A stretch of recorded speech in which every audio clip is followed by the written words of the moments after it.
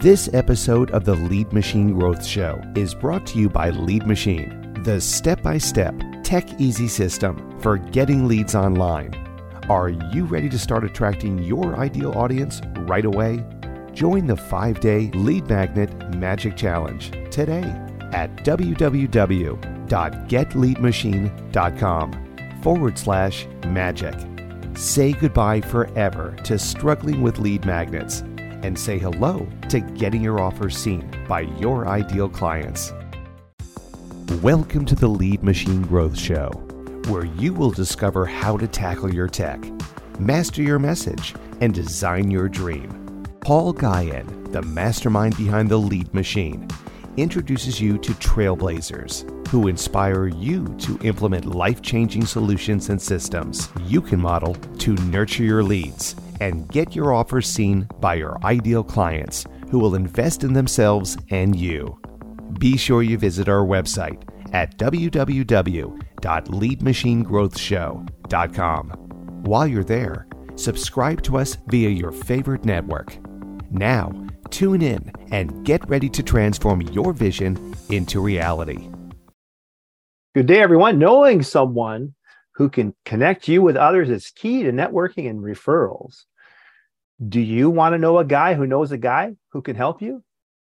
Today, we'll explore the power of virtual events and learn proven strategies to enhance your networking skills and build genuine connections that propel your success. I'm Paul Guyan. Welcome to the Lead Machine Growth Show, where passion meets entrepreneurship and dreams become reality. I'm the Lead Machine coach, host, and international best-selling author and tech and marketing nerd. I'm passionate about helping entrepreneurs, coaches, you tackle their tech, master their message, and design their dream. Are you ready to unleash your full potential and achieve extraordinary results? Then you're in the right place.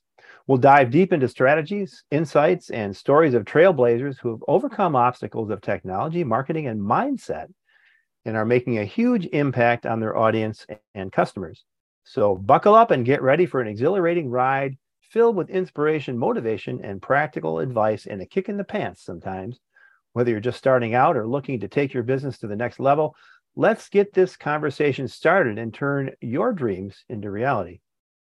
So thanks for tuning in. Today's episode will delve deep into authentic relationships and meaningful connections through virtual events, just as we explore these strategies, tips, and insights to help you build genuine connections online and off, leveraging virtual events as a powerful tool for networking success and other tricks I think our guest is going to have up his sleeve.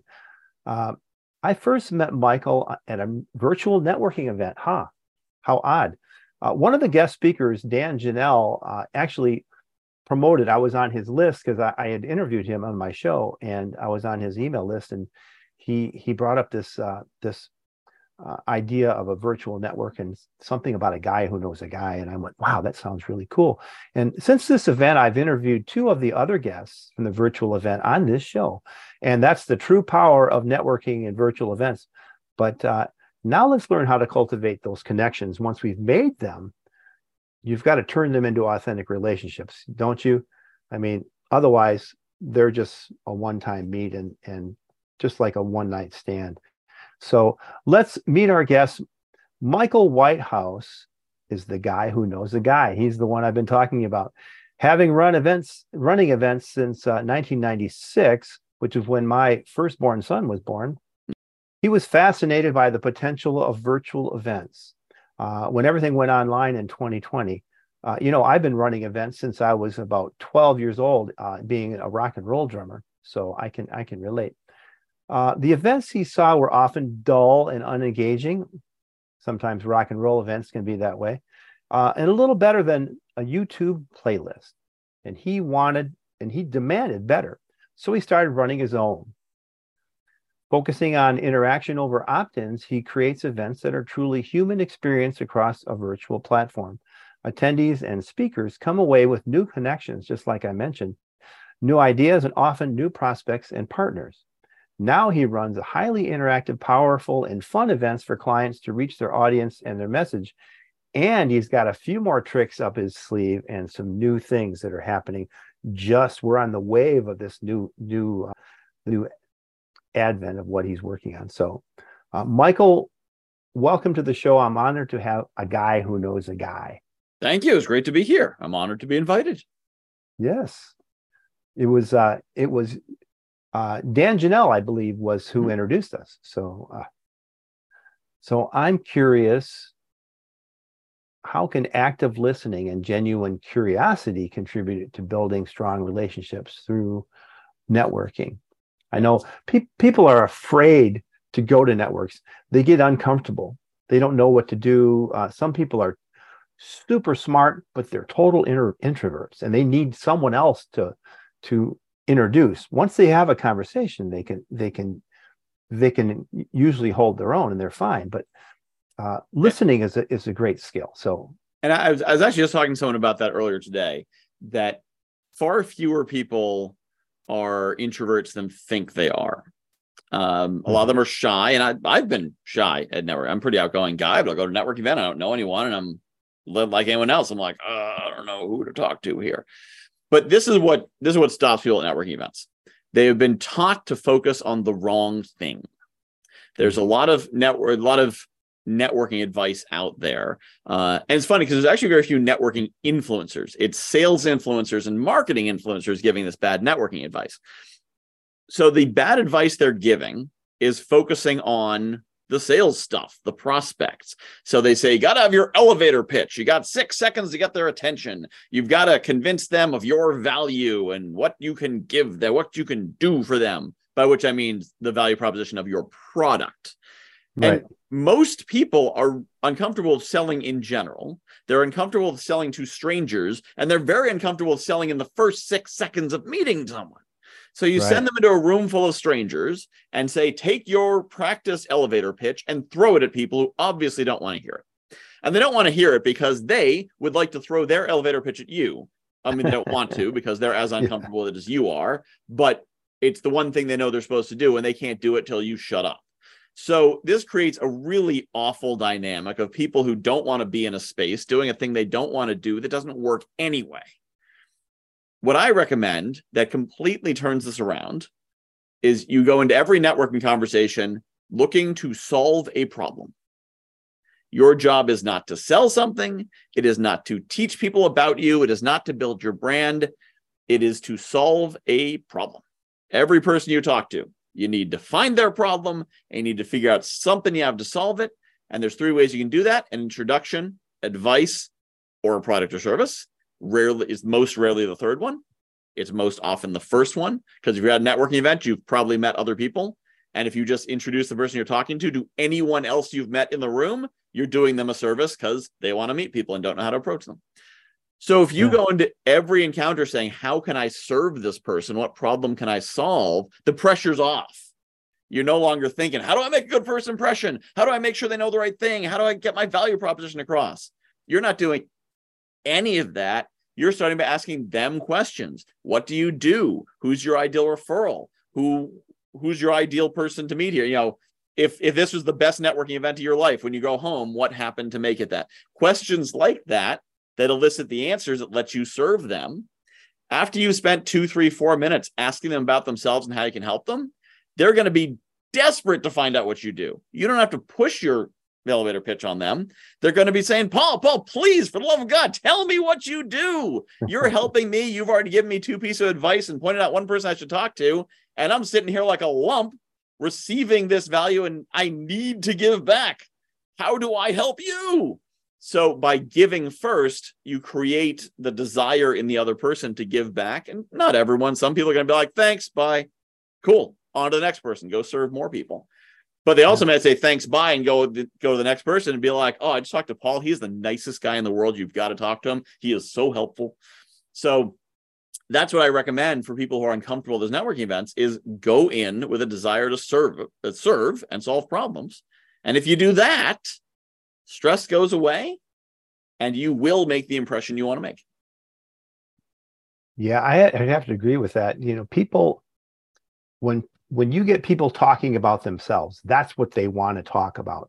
And if you never told them anything about yourself and you just focused on them, like you said, they'll go, that was the best conversation I've ever had. Who was that masked man? It was all about them. So what is the best way to introduce yourself once you've kind of broken the ice, and to convey that? Because we're all itching, and we all, okay, we can serve and serve, but they're gonna come down to, well, what do you do? Mm-hmm. And so what do you do? Well, I'm a realtor. Well, I got a realtor. I don't need to talk to you. So there's got to be a better way. So there's a 7-word introduction that I learned from a coach named Mitch Russo, and it creates 2 sentences, and these 2 sentences are going to create questions. The first sentence starts with, you know how, and the second sentence starts with, what I do is. So, for example, as the fun virtual events guy, you know how most virtual events are kind of dull and boring and hard to sit through? What I do is create fun, interactive, engaging virtual events where people make a lot of great connections. And when I say that, you probably have questions. And the questions could be, how long are the events? Or what are the topics of the events? Or do they cost money? Or how often do you run them? Or how'd you get into that? It doesn't matter what the question is. You've got a question. You're going to answer it. And now I can talk about myself. And the great thing is anyone can do this format. You mentioned a realtor, right? You say, I'm a realtor. People are like, yeah. The only thing worse than saying I'm a realtor is saying I'm a realtor and then explaining it. Because the number of times I've heard a realtor say, as if it's the first time it's ever been said, I'm a realtor. So what I do is I help people find their perfect home and get a good price for it. And I make the process simple for them. So if you know anyone looking to buy or sell a home, have you heard this from every single realtor you've ever met? It's like a script for them. And as soon as they say I'm a realtor, I'm like, you can stop there. I'll finish it for you if you want. Or we can just save a minute and you can explain it. But if instead you say, you know how buying a home can be the most stressful process that someone ever has in their life? What I do is make home buying as easy as picking up a newspaper. And now, because realtors do different things. Some get you top dollar for your house. Some find you the perfect home. Some make it super easy. Some, deal with the more complex, find hard to find homes. They do different things. So with the, what I do is, now you're interested. Because now you say, how it's the most stressful thing ever. That you're going to say that maybe you bought a home in the last few years and you're like, oh my God, it was so stressful. Yeah. What do you do to make it not stressful? A question is going to come from that. Now you're into a conversation. It's similar to if you're dating, the purpose of a pickup line is to start a conversation. No pickup line closes the deal. It opens the deal. So the introduction, never going to close the deal. It's going to open the conversation. So by using the 7-word intro, the 6-figure intro, as I call it, that will open the conversation, trigger those questions, as opposed to, I'm a financial advisor, I'm a life coach, I'm a fractional CFO, whatever it is. Most times those titles end the conversation. I know what that is. We don't need to talk anymore. I don't need one. Thanks. Bye. On to the next one. Right. One of my mentors and former clients and speaker at some of my events, her name is Ann Convery. She's a public media trainer. So she trains people how to be on the nerd who made this discovery be on Oprah. She would teach them how to do that. Appeal to the lizard brain is what you're doing, and exactly what you're saying is you're opening that up when you say, you know how people really struggle with technology and they don't know how to do anything. They don't know how to put up or get leads online. Well, what I do is, and so people lean in when they hear things like that, because they struggle with technology and they don't want to deal with it because it sucks. And there's so much of it, you don't even know where to start.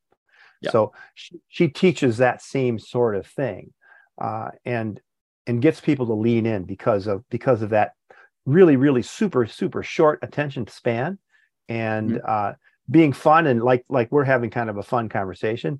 And that's what people like. They want to be liked, and they want to like people. And when you go to one of those networking events, whether it's online or off, I think your event, we had breakout rooms, and for some that can be super intimidating. So what are some of the challenges that people feel? Do you think it's just that uncomfortableness or just not knowing what to say? What is it?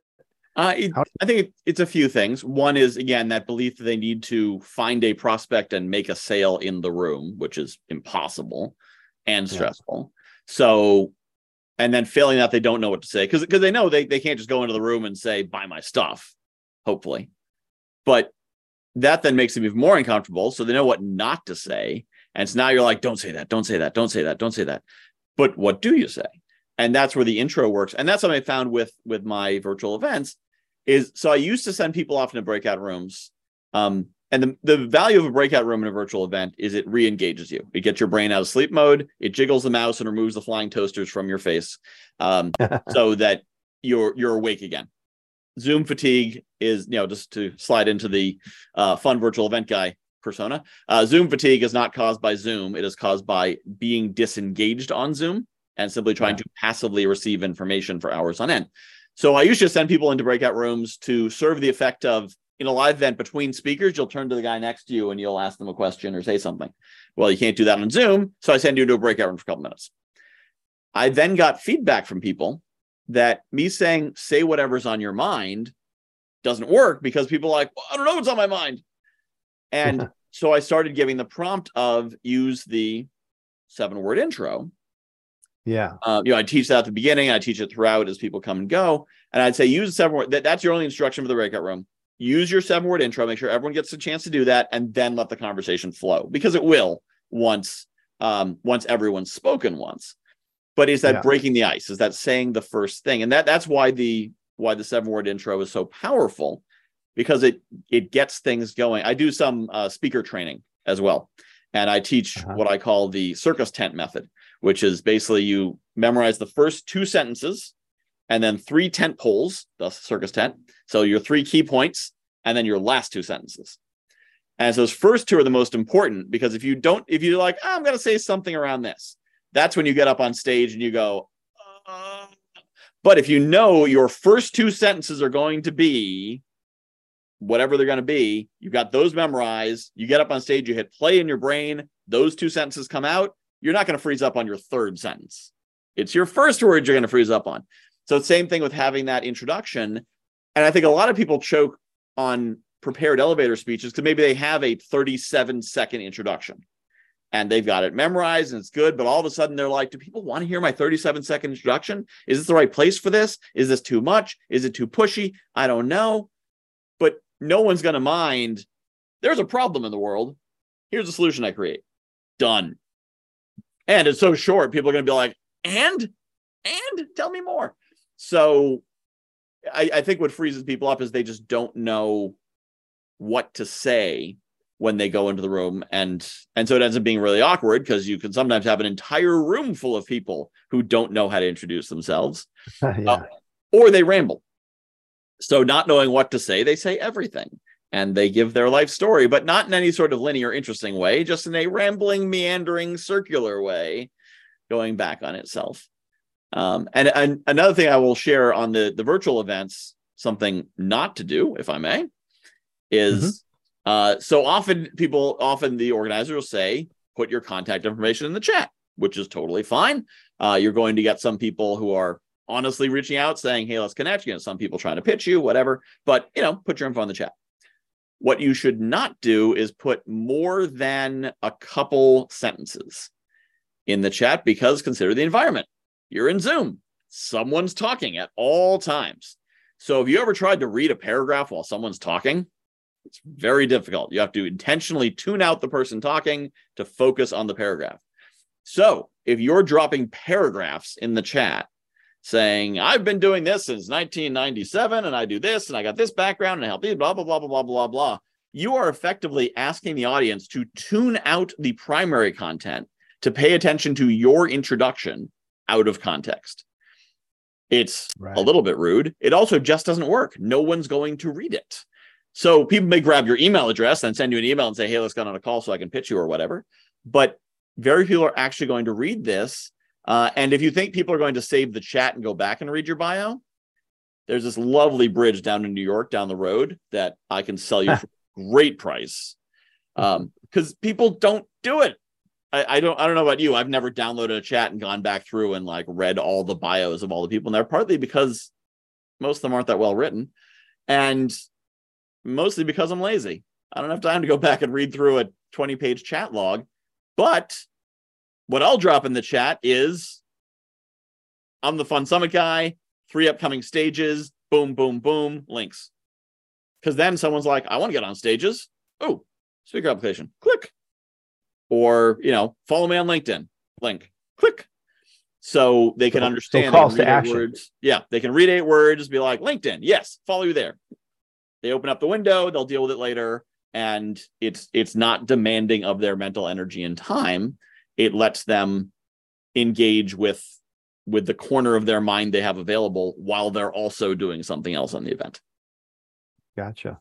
So, in other words, calls to action to connect with you or something that's part of your brand that helps you brand yourself, like connecting you to the good guys is part of your brand. Mm-hmm. Yep. And calls to action that are readily apparent what the value is. So, don't say like, learn about my coaching program, get on Discovery Call with me. I don't know you or your coaching program, but get on my stage. Most speakers want stages. So that's valuable. It could even be, it's a little weird doing a networking group, but it could even be, get my 5 tips to more effective networking, and I'll link to that. Somebody might be like, I could use more effective networking. It just has to be something that in the course of one sentence, they can say, I need that. I'm going to grab that.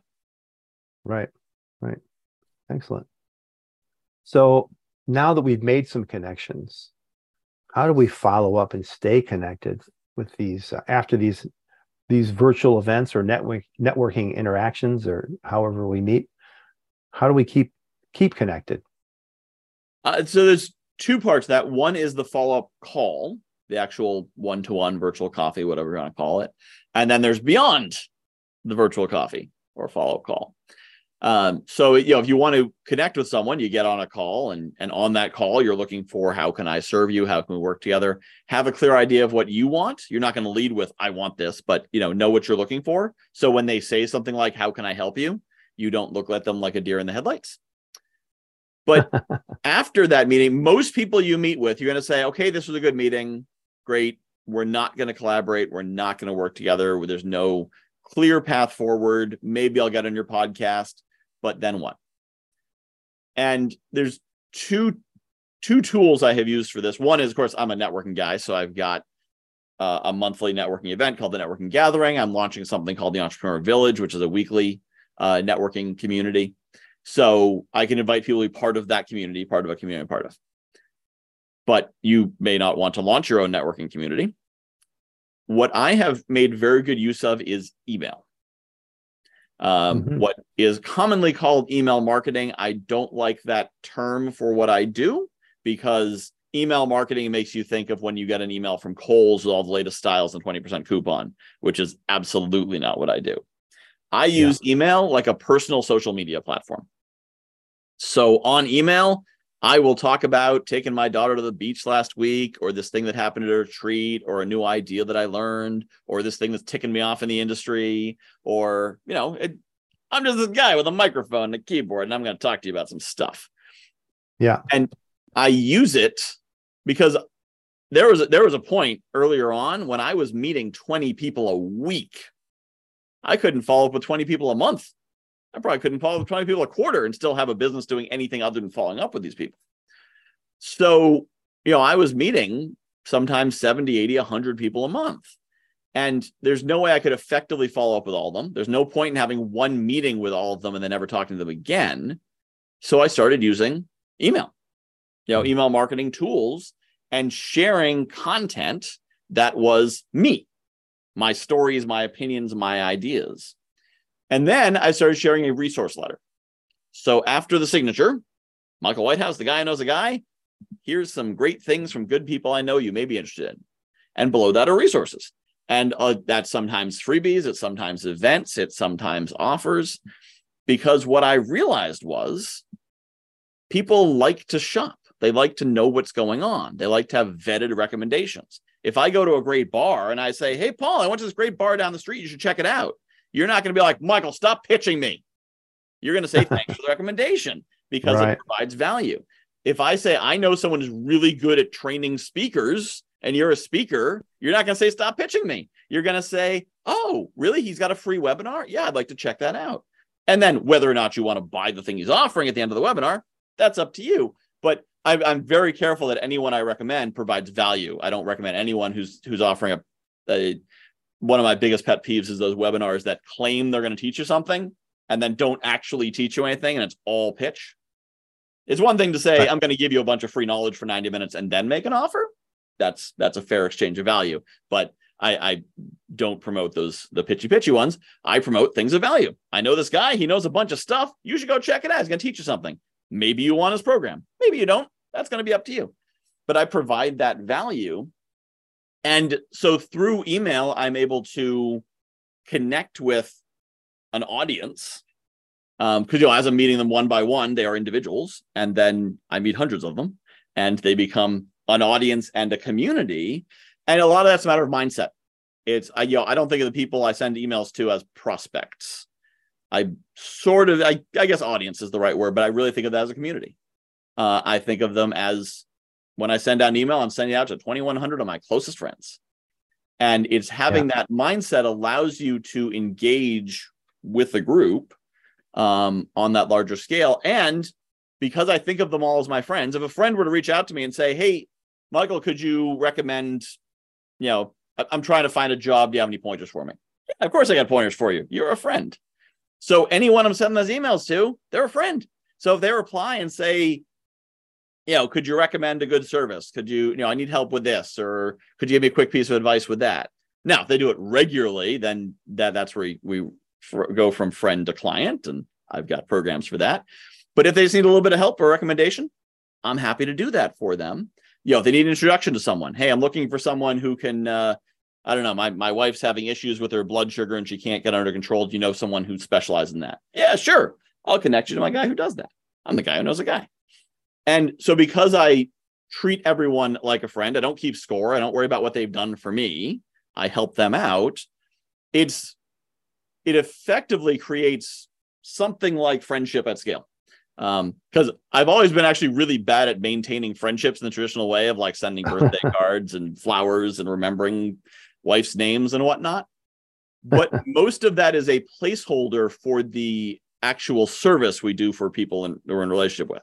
So the reason why you want to make sure someone sends you a card and remembers your birthday and all that is because that's a placeholder for, if I need them, they're going to be there. And so because they kept doing these things, they'll probably be there when I need them. So I can invoke generalized reciprocity. I will serve them. They will serve me. And we do it in these micro connections. I'm bad at the micro connections. I just do the service thing. So, I'll connect people to people that they should know, and I'll provide resources and teach them things and whatnot. And so it creates a generalized reciprocity dynamic where I don't have to keep track of what I've done for them. They don't have to keep track of what they've done for me. And I can help people at scale. And because, if you get serious networking, you're going to meet a lot of people. So you can't just, I guess the other way to do it would be have some kind of advanced technology that keeps track of follow up with this person and send this and whatnot. But at a certain point at that scale, you're still using technology to connect. You're just using technology to make it look like you're individually paying attention. The software that sends out a heartfelt greeting on their birthday that you didn't write. So I just stick with the authenticity. But it ultimately comes down to coming at it from the right place. Whatever technology you're using, whatever systems, processes, whatever, it's about, how are you thinking about the people that you are interacting with? Are you thinking of them as prospects, as piggy banks, as something that you can hit, piñatas to hit with a stick and make candy come out? Or are you thinking them as people that you can serve and provide value to? And in the due course of time, value will come back out of the value you put into the universe. And I like the second one. I agree. So how in the heck you've got all these connections? Is it through the the virtual events that you've gotten all these opportunities to connect with people. Let's talk about for a minute about your virtual events. Sure. No, the connections didn't come from the events, although many have come from since. Because I started running the events at scale to I run about 4 a month now. That started in February of this year. But I got started just by going to, originally, before I knew how to discern, I went to any networking event I could get invited to, because there's always good people at every event. Even the worst events have a few good people. And then I started learning how to find better and better events. So there's a higher density of people who were really worth connecting with. But the virtual events I started running because I love meeting people. I know that's a surprise, probably a shocking plot twist that I like meeting people, but I like meeting people. I like going to events to meet people. I like going to in-person events to meet people, but that costs, gas and hotel and flights and all that. So I saw virtual events. I'm like, this is going to be great. I can just sit on my computer and meet people. How awesome is that going to be? Except the events I went to didn't do that. It was a lot of pre-recorded events. It was a lot of talking head events where it's just speaker, blah, blah, blah, blah, blah. And so I'd go to these events and I'd sit there for 6 hours and not meet anyone. Well, I usually wouldn't stay that long. I would sit there long enough to realize I wasn't going to meet anyone, and I was out. If I want to watch a YouTube video, I'll watch a YouTube video. I don't need to sit at an event at a certain time to listen to someone talking to me. So I had trouble finding the kind of events where you could really get good connection. So I started creating them. And it was a long journey of trial and error, and some things worked and some things didn't work, and some things worked and then didn't work because the world changed a couple times in the last few years. But what I ultimately settled on was a 6-hour format with 10 speakers, where each speaker speaks for 15 minutes. And then there's some kind of interactive block in the other 15 minutes. So it's alternating speaker interaction. And we'll do breakout sessions. We'll do hot seats where someone steps up and says, hey, I've got this challenge. And any of the speakers who are on the call who have insights can share them, which is tremendously valuable. Every time we do a hot seat, it's an amazing experience for pretty much everyone in the room. Sometimes we'll do Q&A or open roundtables or free-flowing discussions or whatever is appropriate based on how many people in the room, how engaged they are, what's going on. But the point is that somehow, twice an hour, there's a chance for the audience to get into the event. And now we have people who come to the events, their cameras off the whole time. I don't even know if they're there. They're lurkers. That's totally fine. They're welcome. But the people who get the most value are the ones who participate in the event. They raise their hand for the hot seat. Speaker asks for volunteer. They're like, ooh, me. And we've had some people, and I've learned to start prompting people and tell them, don't worry about hogging the stage. I just won't call on you if you raise your hand too much. So raise your hand for everything you want to do. Because we've had some events that are lower attendance. You never know with a live event. Sometimes they're higher, sometimes lower. We had events with lower attendance where one person has basically been the go-to volunteer through the entire day. And if you're a speaker and you need a volunteer, you need a volunteer. So by volunteering, they're serving. And this person has gotten all this coaching from all these speakers. They got in the hot seat. They got their speech written. They got their brand selected. They worked on a new catchphrase. They developed their introduction line. And they come out of it, they're like, and that was free? Amazing. Because they raised their hand. But obviously I prefer to have an event where there's more people and more hands are going up. And so, but sometimes it's just an amazing experience because we get to watch one person take this journey from one speaker to the next. But the point is, the goal with these events is always to create interaction with the speakers and the audience. So the speakers meet each other. So they often find new friends, partners, joint venture partners, clients, mentors, whatever. And also connecting the audience to those people. So I ran an event in August 2021 that was probably the biggest flop I ever ran. I had something like 21 speakers booked and 17 people showed up, which means 4 of the speakers didn't show up. It was not a highly successful event. And I said to the speakers, sorry, the event didn't go well because no one showed up. And one of the speakers said to me, what are you talking about? What do you mean no one showed up? What am I, chopped liver? There's 17 people here. Yeah. And not just 17 people, 17 best people. There's 17 speakers. There's 17 professional experts with audiences and a lot of experience. And there was none of those pesky audience members in the way. So they could just hang out with each other. and it basically turned into a mastermind. And once I looked at that, I realized, oh, the value proposition of this is different than I thought. Because what you've got is a round table of experts.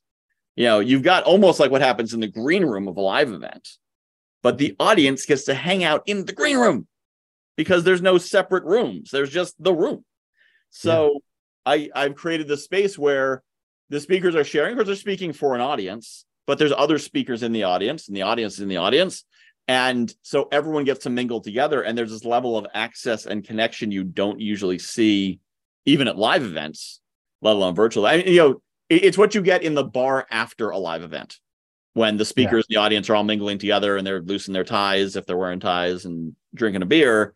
We do that on the Zoom call. I mean, it's up to you if you want to drink a beer, but it's a place where everyone can mingle together and really have access to each other to build those connections. Wow, that's awesome. I love that model. So you invite a bunch of speakers, and you said 6 hours hour format. Did you say 10 speakers or 6 speakers? Yeah, 10 live speakers. And then 15 minutes, breakouts, hot seats, Q&A, etc.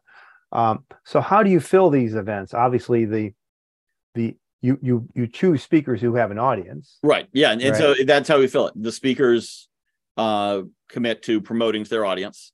They are committed to bring at least 10 registrations, which is actually fairly low for most events. But I don't just want the speakers with a 10,000 person audience. Yeah. And there's speakers who can get 40 people to register and 2 of them show up. So that doesn't do a whole lot. I mean, it builds my list, which is nice, but doesn't make the event better. So I found that 10 is actually a good target, because the speakers who have more of an audience, more pull, they don't stop at 10. They bring in a good number. But it also means that some people who are really expert at what they do, but their list is 192 people. So they can get 10, but that involves sending out some private invites and some text messages to be like, hey, I'm doing an event. You just come to it. And those are often the best people to have at the event, because they didn't just get it from a list. They got a private invitation.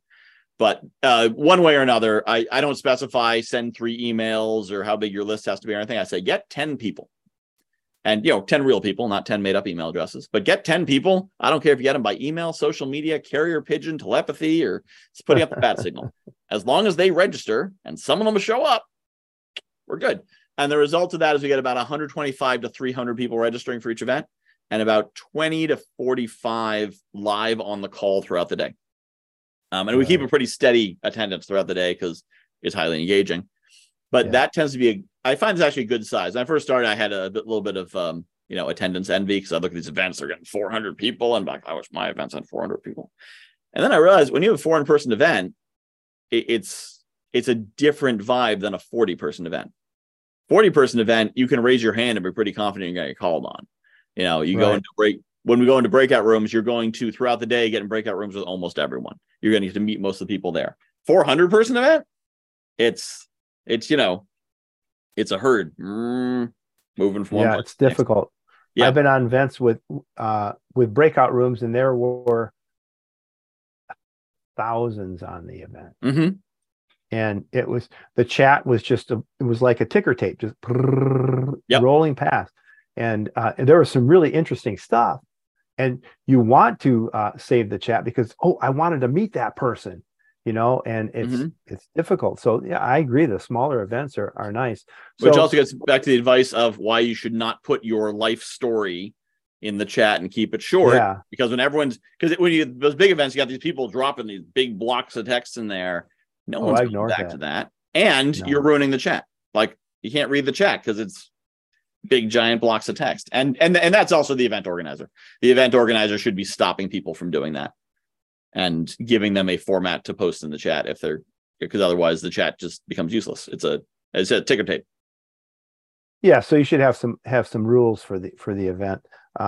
I find the event or the chat valuable sometimes when a person's in a hot seat and there's questions that they're kind of, the speaker or the coach are in the hot seat are having a discussion, and then there's some great input about here. Had you thought about this? Had you thought about this? Hey, boy, here's another angle. And so the chat can be really valuable there, especially when you're doing those masterminds and hot seats. So I found that to be, and it's useful in a small group. Mm-hmm. Almost impossible to capture that in a big group. Yeah. So as far as your registrations, you don't really have a big process, just kind of an expectation when you invite the people. Yeah, so how do you find good events to go to? The event I attended was something about events that don't suck. Mm-hmm. And so how do I find events that don't suck? And that would be, obviously I want them to be in the things I'm interested in, but I'm interested in networking and finding my audience and maybe guests for my podcasts or whatever. So unfortunately, there's not a good answer, because the events that do suck want to make you think they don't suck. They're easy to find. Yeah, well, but the problem is that sometimes good events have followed the copywriting mold of bad events, so they sound the same. And bad events follow the copywriting, right copy to make them sound like good events. But and this is why I personally am strongly attached to authenticity and honesty in language. So, like, if we're talking about a pre-recorded summit, I do not call it an event. It's not an event. A web page with recordings on it isn't an event. An event means something that happened in a place and time, even if that place is the internet. But it happened in a certain, place and time. It had a beginning, it had a middle, and it had an end. Having a website that's open at certain times and closed other times isn't an event. That's a library that you have access to at certain times. So I don't call that an event. I call an event something where things are actually happening. So one thing you can look for is if it talks about, interaction and engagement, and there will be networking, you'll meet people. But unfortunately, too few events focus on that because they think you care about who the speaker is and what they're going to talk about. And I don't know about you. I've very rarely seen something that said they're going to talk about this and said, "Ooh, I can't wait to hear about that." But of course, I'm also a super connector, so I've heard either a podcast or a video or had a conversation with someone about any of these topics. The best way to find good events is probably word of mouth.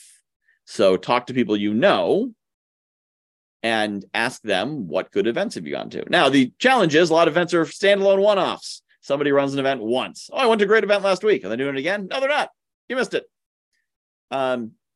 So that's the other challenge, is somebody might run a good event and never run it again. But it's unfortunately, it really is a mix of, ask people, trial and error, go to events. I would say there's a lot of free events out there. And so if you see an event that looks like it might be good, block out the time and then get comfortable with leaving. So if there's an event, it's a 3-day event, block out those 3 days in your calendar and then spend an hour and a half. Commit an hour and a half to say, is this kind of event I thought it would be? And if it's not, you don't have to spend 3 days. Get out. Right. You don't have to, now if you spend money on it, I mean, a lot of these events are $50, $100. They're not a big investment. But just kind of be aware of what kind of event you might be going to, what might be there. But get comfortable if you have paid. If you paid $50 to be there and it turns out that it's not really holding your attention, you're not getting value out of it, don't throw good time after bad money. Don't fall for the sunk cost fallacy. You paid $50, but it turns out to be a crappy event, just leave. And usually it's what was promised. You just hoped it would be more. They say, we're going to have these speakers teaching this. And you get there and those speakers teaching that, but that's it. Kind of hoping for an event. But there's really not, I don't know of any good way to find good events other than try them out. And there's some good networking groups where you will find, like Frank Agan runs a great event called, name of it escapes me. Frank Agan runs AmSpirit, which is a networking organization. He has a free monthly event on the second Wednesday of the month. There's Robert Butwin, because with Robert, you can't help but win. Robert Butwin has a list of networking events. If you go to his website, he has it's like a PDF, it's 2 pages long. It's all these different recurring networking events he's familiar with. So, but and a lot of them are free to attend. So you can just kind of drop in and try and see, or, just follow me around and go to all of my summits and attend the Entrepreneur Village and weekly networking gathering. And that'll be, that's something like 10 events a month. So you could just enter my ecosystem and go to all my events and not go to anyone else's. That's also a solution. I'm not saying you should do it. I'm just saying those are the only events I can attest are good. Well, let's talk about your Entrepreneur Village for a minute. You sent out an email yesterday, and you kind of spilled the beans on some new direction. Mm-hmm. I think it's just an extension of what you already do, but it was interesting to me. So tell me about this new direction. I know you're still the guy who knows the guy. That's who you are. In January, I was getting away from the guy who knows a guy, because I'm like, well, the guy who knows a guy, but what do you buy from the guy who knows a guy? And I don't know how to market that. And I'm going to be the fun virtual event guy. I'm going to run events and people can hire me to run events. And then I realized that's a product I offer. It's a service. It's something I'm very good at. It's not who I am. Like, there's a difference between who you are and what you do. Running virtual events, it's what I do. The guy who knows a guy, that's who I am. So the virtual events that create the connections and bring the people together, that's a way I express being the guy who knows a guy. The Entrepreneur Village is another way, because, as I'm sure you know, loneliness is epidemic in the Western world. Almost like it's intentional. So we have social media where we have kind of fake connection. We have, all these things, but a lot of people don't really have any friends. They don't have people to count on. And then that goes double for entrepreneurs, because the friends you do have don't understand what you do with your time.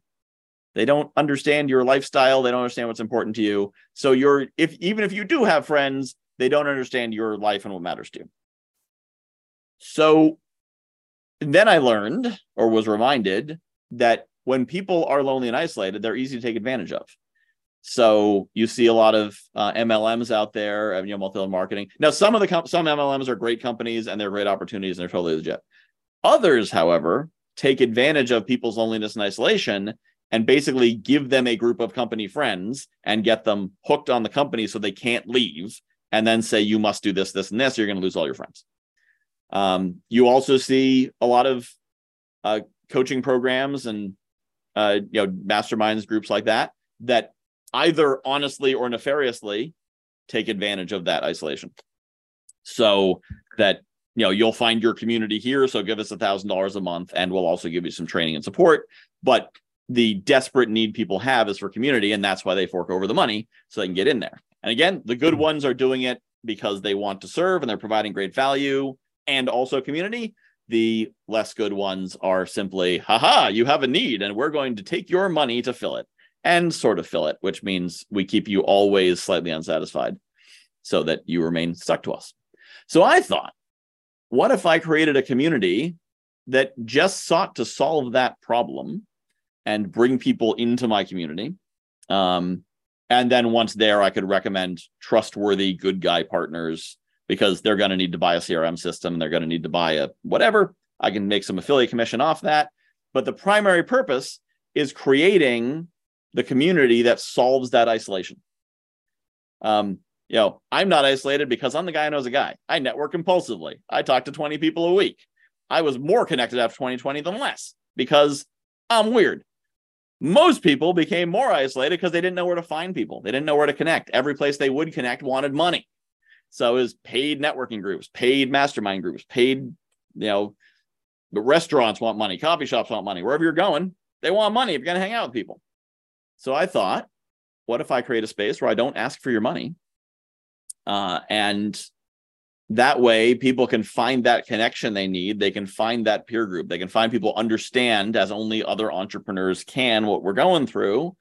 And it's a simple 90-minute a week group. It's a place where people can share their celebrations.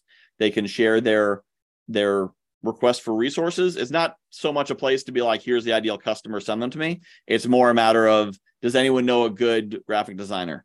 or I'm running into this challenge. Does anyone know a good resource where I can get this solved?